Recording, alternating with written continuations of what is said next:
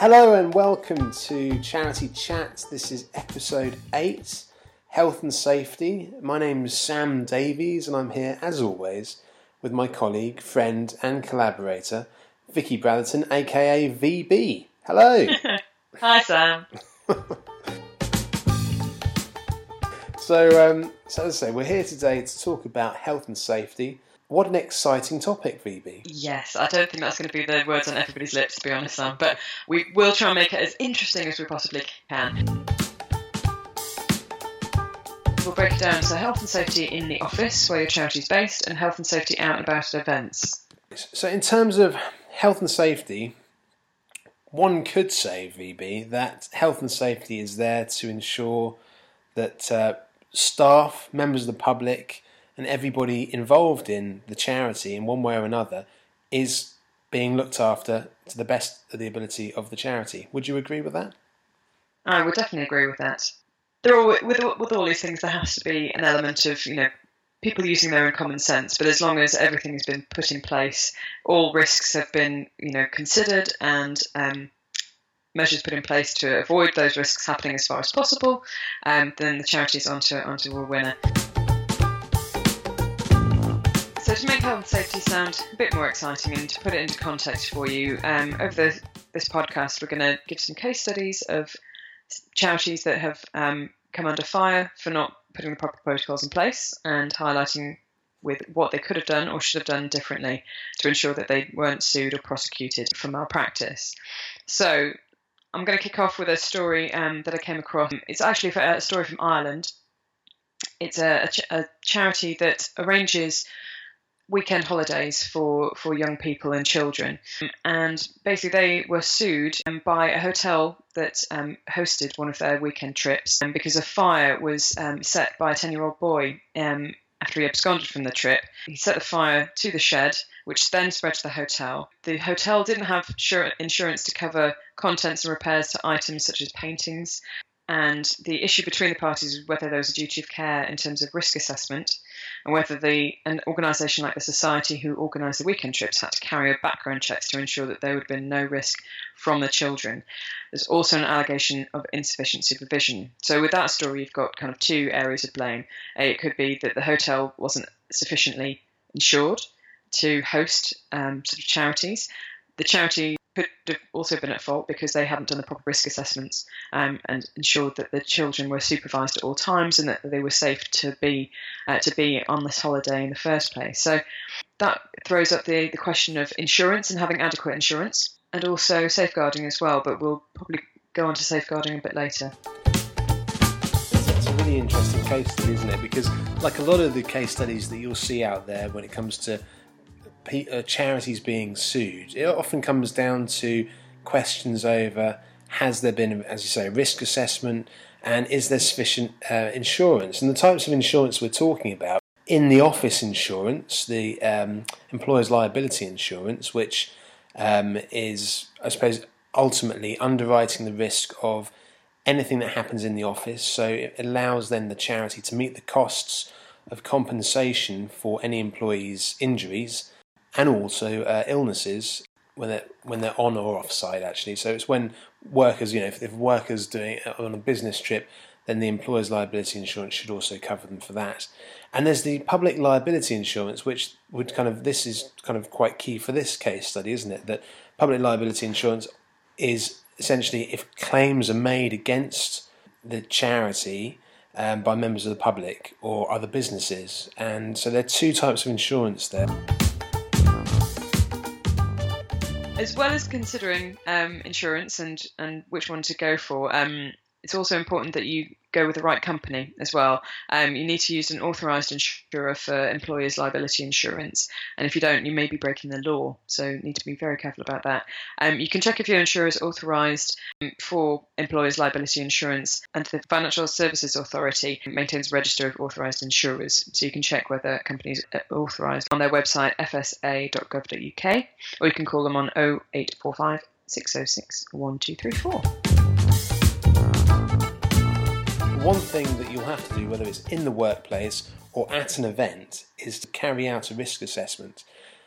VB, what do we mean by risk assessments? Well, risk assessments are a way for you to identify any potential hazards that could happen either in the workplace or at an event, especially at challenge events where people are doing exercise, or if it's outdoors and there are potentially things that you can't control. As long as you've identified those hazards and put as many measures in place as possible, we're not talking about, you have to chop trees down or anything because they might blow over, but just to acknowledge that it's there, check it on the morning of the event, for example, and just ensure that everything is safe for your event participants. In the office, it's slightly different because obviously the charity has an obligation to ensure that buildings are kept maintained. So by identifying the potential risks from the outset, you can keep an eye on that. Risk assessments, they're not about creating huge amounts of paperwork, but identifying sensible measures. If you are looking at holding an event, or if you've recently moved into a new property, or if you've been charged with updating risk assessments for your charity, and then do have a look at our website. It's also worth bearing in mind, as well as identifying potential risks, it's identifying any workers who have particular requirements. For example, new workers who aren't familiar with the building, young workers who may have never worked in an office environment and may not be aware of potential hazards, expectant mothers, people with disabilities, home workers, and members of the public. So if you have people who aren't staff coming into your building, whether that's for a meeting or if you have, say, if it's a charity shop, for example, and you have members of the public coming in, you need to make sure that your staff are prepared to deal with any potential risks that may come of having people who aren't aware of the building's safety in mind. I was talking to a fellow charity worker about their charity practices, and we got talking about their groups. They're a charity that have got a few small groups of fundraisers in different parts of the country, which is similar to a lot of charities in the UK. Yeah. And they were asking kind of to what extent I felt that they should have risk assessments and also insurance for those groups. And my answer, really, I think the distinction comes down then to if the group is seen as part of the charity, in her case it was, then you will need to look at having this for those groups in the same way that the charity needs to have these things in place too. Okay, well that's insurance and risk assessments out of the way. Next on our list of things to address in this podcast is safeguarding policies. Now, I've got another case study here regarding a well-known veterans charity who in February earlier this year, 2016, the Daily Mail released an article saying that they were under investigation after claims that it jeopardised the welfare of vulnerable veterans, including one who reported being on the brink of suicide after confidential medical details were shared. Now, safeguarding is obviously a very sensitive subject, but it is an important one to raise. Safeguarding usually refers to physical, sexual, emotional or psychological abuse of children, young people or vulnerable adults. Your organisation should have a designated person who has overall responsibility for safeguarding, who is the point of contact for staff members to report any incidences of suspected or known abuse. Safeguarding is most relevant for employees who work directly with children and vulnerable adults, but it is important that all employees of an organisation are aware of the safeguarding policy that the charity has in place and take responsibility for safeguarding, no matter what their role is. All employees should be able to recognise the different kinds of abuse and feel comfortable in reporting any suspected cases of abuse to the person with overall responsibility for safeguarding in the organisation, or if there's any immediate danger to the person and or employee involved, to the police. All organisations whose employees work directly with children, young people and vulnerable adults must safeguard them from harm. And there's loads more information about this on the government website, www.gov.uk. If you just search in safeguarding, all the information you need should come up. As in the case of the charity I mentioned earlier, obviously sharing confidential medical details, obviously that's a data protection issue in itself, but also it may be that they hadn't considered the impact that might have on the individual concerned. All charities can fall foul of mistakes like that. There's also a way of ensuring that members of staff or volunteers at a charity are well prepared for any situations where, for example, at an event, we're constantly as fundraisers or as charity people, we're constantly out at events or we're out meeting members of the public. What happens if you do meet somebody there that you feel is in some type of difficult situation or in harm, and I think the safeguarding policy helps to signpost people to what to do if they come across something like that. And I think that's a really good point, Sam, because it could be also all too easy for someone who's as we are, a fundraiser at an event, may witness something and think, but it's not my job to report that. It's everybody's job. All of this health and safety stuff, it's obviously there for a good purpose, which is primarily to ensure that people keep safe. But it's also there to help reassure members of the public, members of staff, volunteers, that there is a procedure, there is a course which you can follow if things start going wrong in any of one of these areas, whether it's a fire in the building, to someone tripping over and hurting themselves, to meeting somebody at an event who you feel is in some kind of peril or needs some kind of help which you are not necessarily trained to give. So it's really, really important for all charities to have these policies in place. And one of those policies, which kind of fits within the safeguarding policy, is the vulnerable people policy. So if you're working as a volunteer in a charity shop and somebody's coming in and they appear not to know where they are or why they're there, then obviously there's a responsibility because they're in your shop, and you've got a human responsibility, a moral responsibility to them as well. So what do you do? So the shop should have some way in which you can then escalate that query if you don't have experience of knowing what to do, and then you can help that person. So all of these things need thinking about, and charities need to be putting these in place.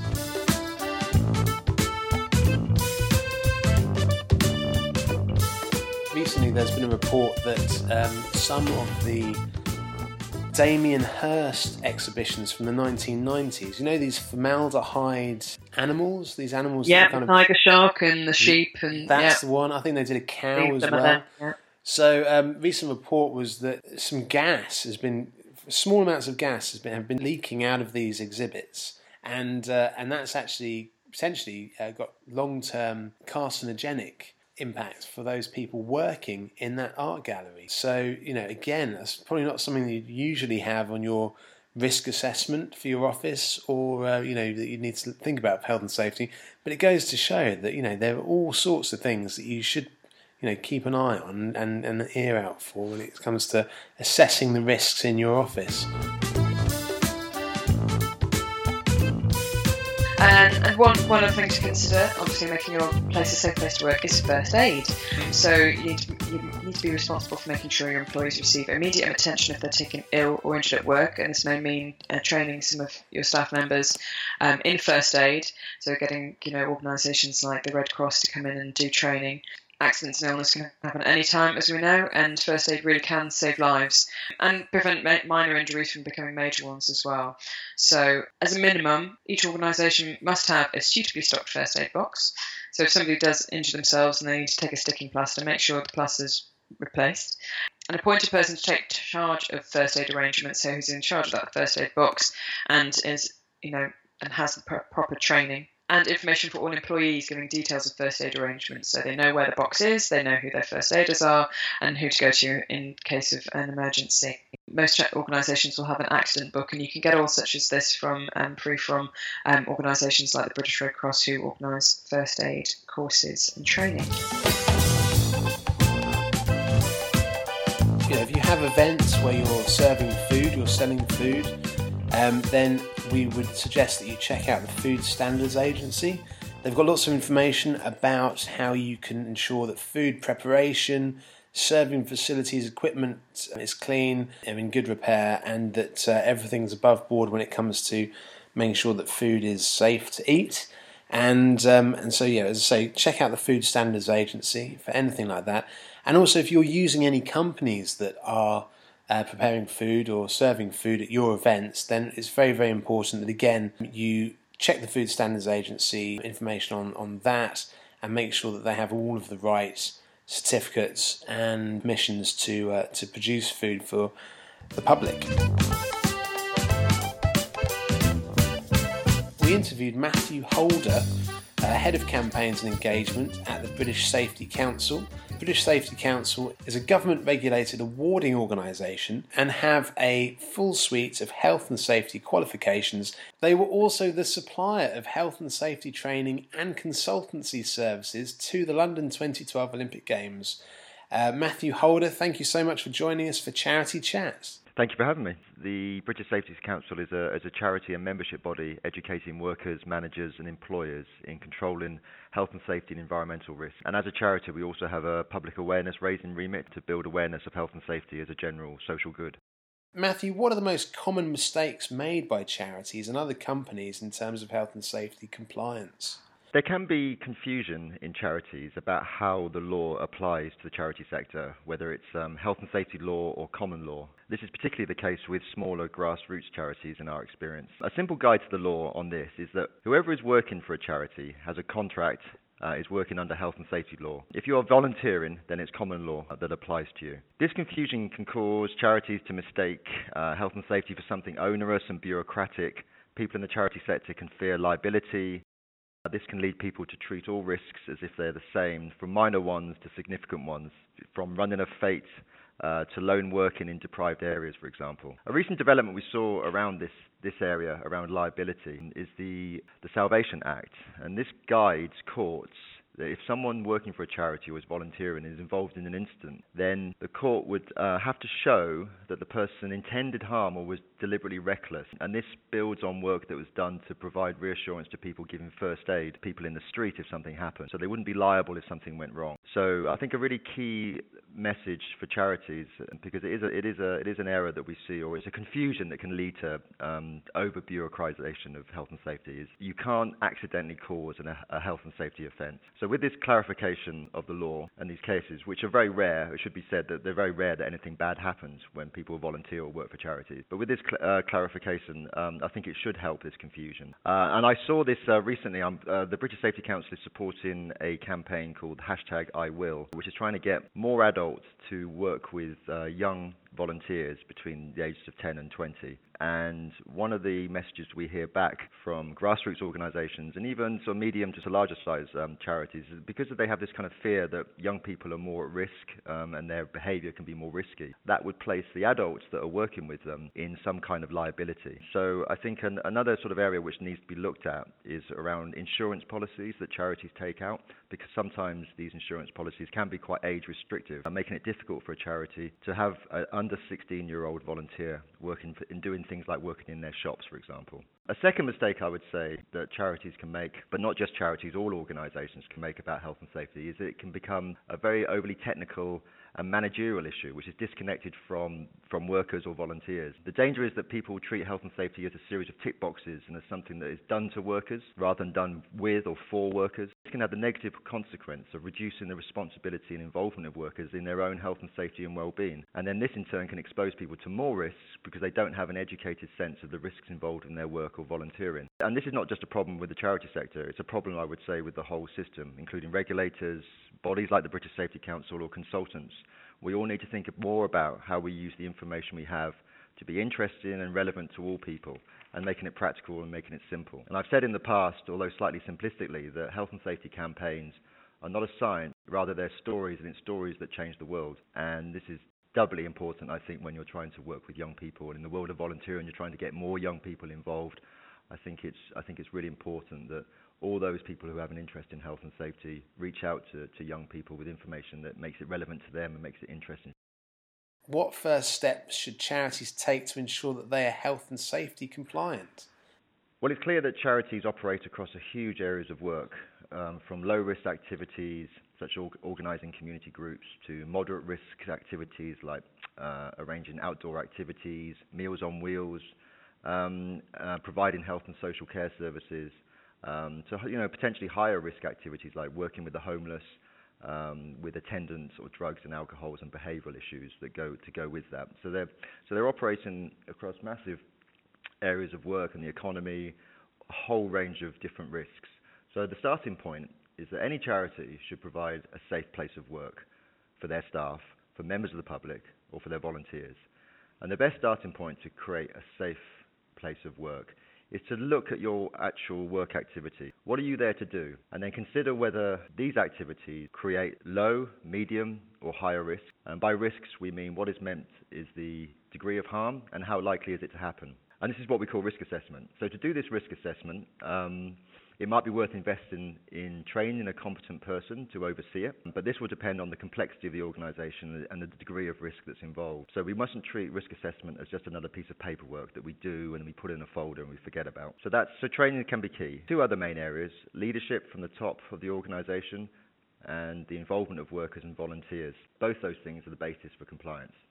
Leadership from the CEO, the employer, that is visible, committed, is essential to invest the time and resources to make sure that things get done in a way that is practical, that risks are managed properly and proportionally. Involvement of workers and volunteers is vital because they know best the kind of risks that they're involved in, and they will know if an attempt to improve their health, safety, well-being actually works or not, whether it's practical or not. And a good example from that, which we see in organisations which charities I think also do, and especially the larger charities, but I think everybody can do this, is what we call toolbox talks. Toolbox talks are basically you start the day with the people, the volunteers, around somebody who goes through a particular risk, for example, lifting a heavy box. So how do you do that safely? So it's on-the-job learning. It's not training, it's not formal training, it's just on-the-job learning using the knowledge and experience of the people that are there. So that's really good. Health is as important as safety, is another key message, I would say, when you're looking at compliance. So we know that the main reasons that people are off sick from work these days is due to musculoskeletal disorders and work-related stress. So factors like bullying, working with the public, overwork and long hours, poorly supervised work, all this can lead to unhappiness at work and eventually into mental ill health, which can cause people to take time off. So health must be really stressed as important as safety. Where can charities find out more about health and safety? The Health and Safety Executive website has excellent resources on compliance. I would also suggest to have a look at the British Safety Council website. We have some good material there. And also the Royal Society for the Prevention of Accidents has good resources. And all those websites have downloadable materials. For example, the HSC has very clear information on things like, every organisation must have an accident book under law. So very specific things.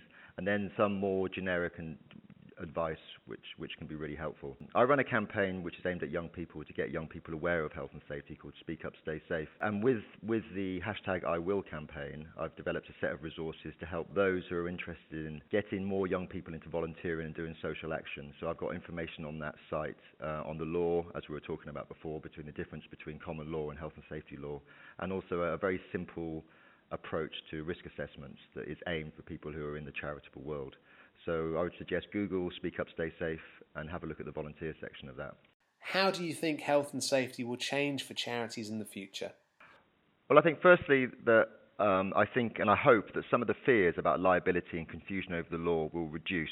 It's really important that assessing risk is simply a good way to carrying out a task, and it's important that we see it that way. And I think even more so given the importance of charity work to people's lives. So assessing and controlling risk should enable a charity to prosper and not be a barrier. So I think that, I hope, is something that will become clearer as time goes forward. Health and safety more generally is changing quite a lot, so I think that's part of a broader change movement within which the charity world is involved in. When I was talking about health, I think we're starting to understand much more that physical and mental health are strongly interconnected and connected to conditions of work. So the importance of good work and work that is meaningful and fulfilling is essential to a person's physical and mental well-being. And charities are in a good place to promote this idea of good work and good health because of the social value of what they do. I think one of the risks going forward is that as charities increasingly run parts of our economy and services that was undertaken previously by the state, then the types of risks associated with the public sector, such as musculoskeletal disorders or stress, work-related stress, overwork, long hours, etc., will need to be addressed. And I think that's a challenge going forward. And another sort of more broader changes in the demographic of the workforce. People will be expected to work longer. There's an aging workforce. I think these also can flag up risks in the charity sector and just generally across all businesses. So, for example, we know that as people get older, their balance control can change. So if you're working at height, if you're doing something that involves climbing ladders, etc., then an aging workforce, that's a risk that needs to be looked at. And also the way that the contracts under which people work are changing. We're seeing much more flexible types of working, we're seeing more home working, we're seeing zero contract hours. We're seeing subcontracting. All these changes in how people work. This can all dilute a sense of the employer's responsibility to their workers or even their volunteers. And that dilution of responsibility must be looked at and kept in mind when we're trying to manage risks in the workplace or in the charity world. Matthew Holder, thank you for contributing to Charity Chat. Thank you very much. Thanks for having me.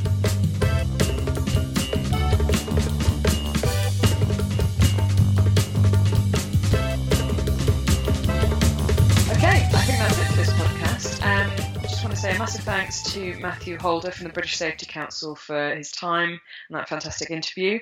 We'll post links to all of the websites that we've cited throughout the podcast on our website. You can also keep up to date with the charity sector generally. We post useful articles and interesting posts on our Facebook page, which is Charity Chat Podcast. And we are also on Twitter at charity_podcast. So do join us on there.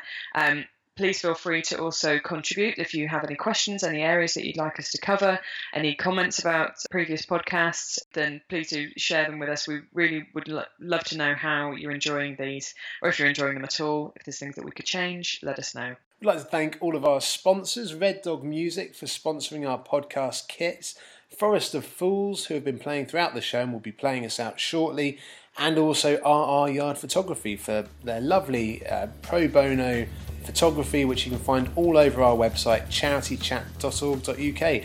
Next month, Phoebe, we're going to be talking about recycling for charity, which is going to be very, very exciting. So thank you all for listening. We'll speak to you next month. Cheerio. Bye.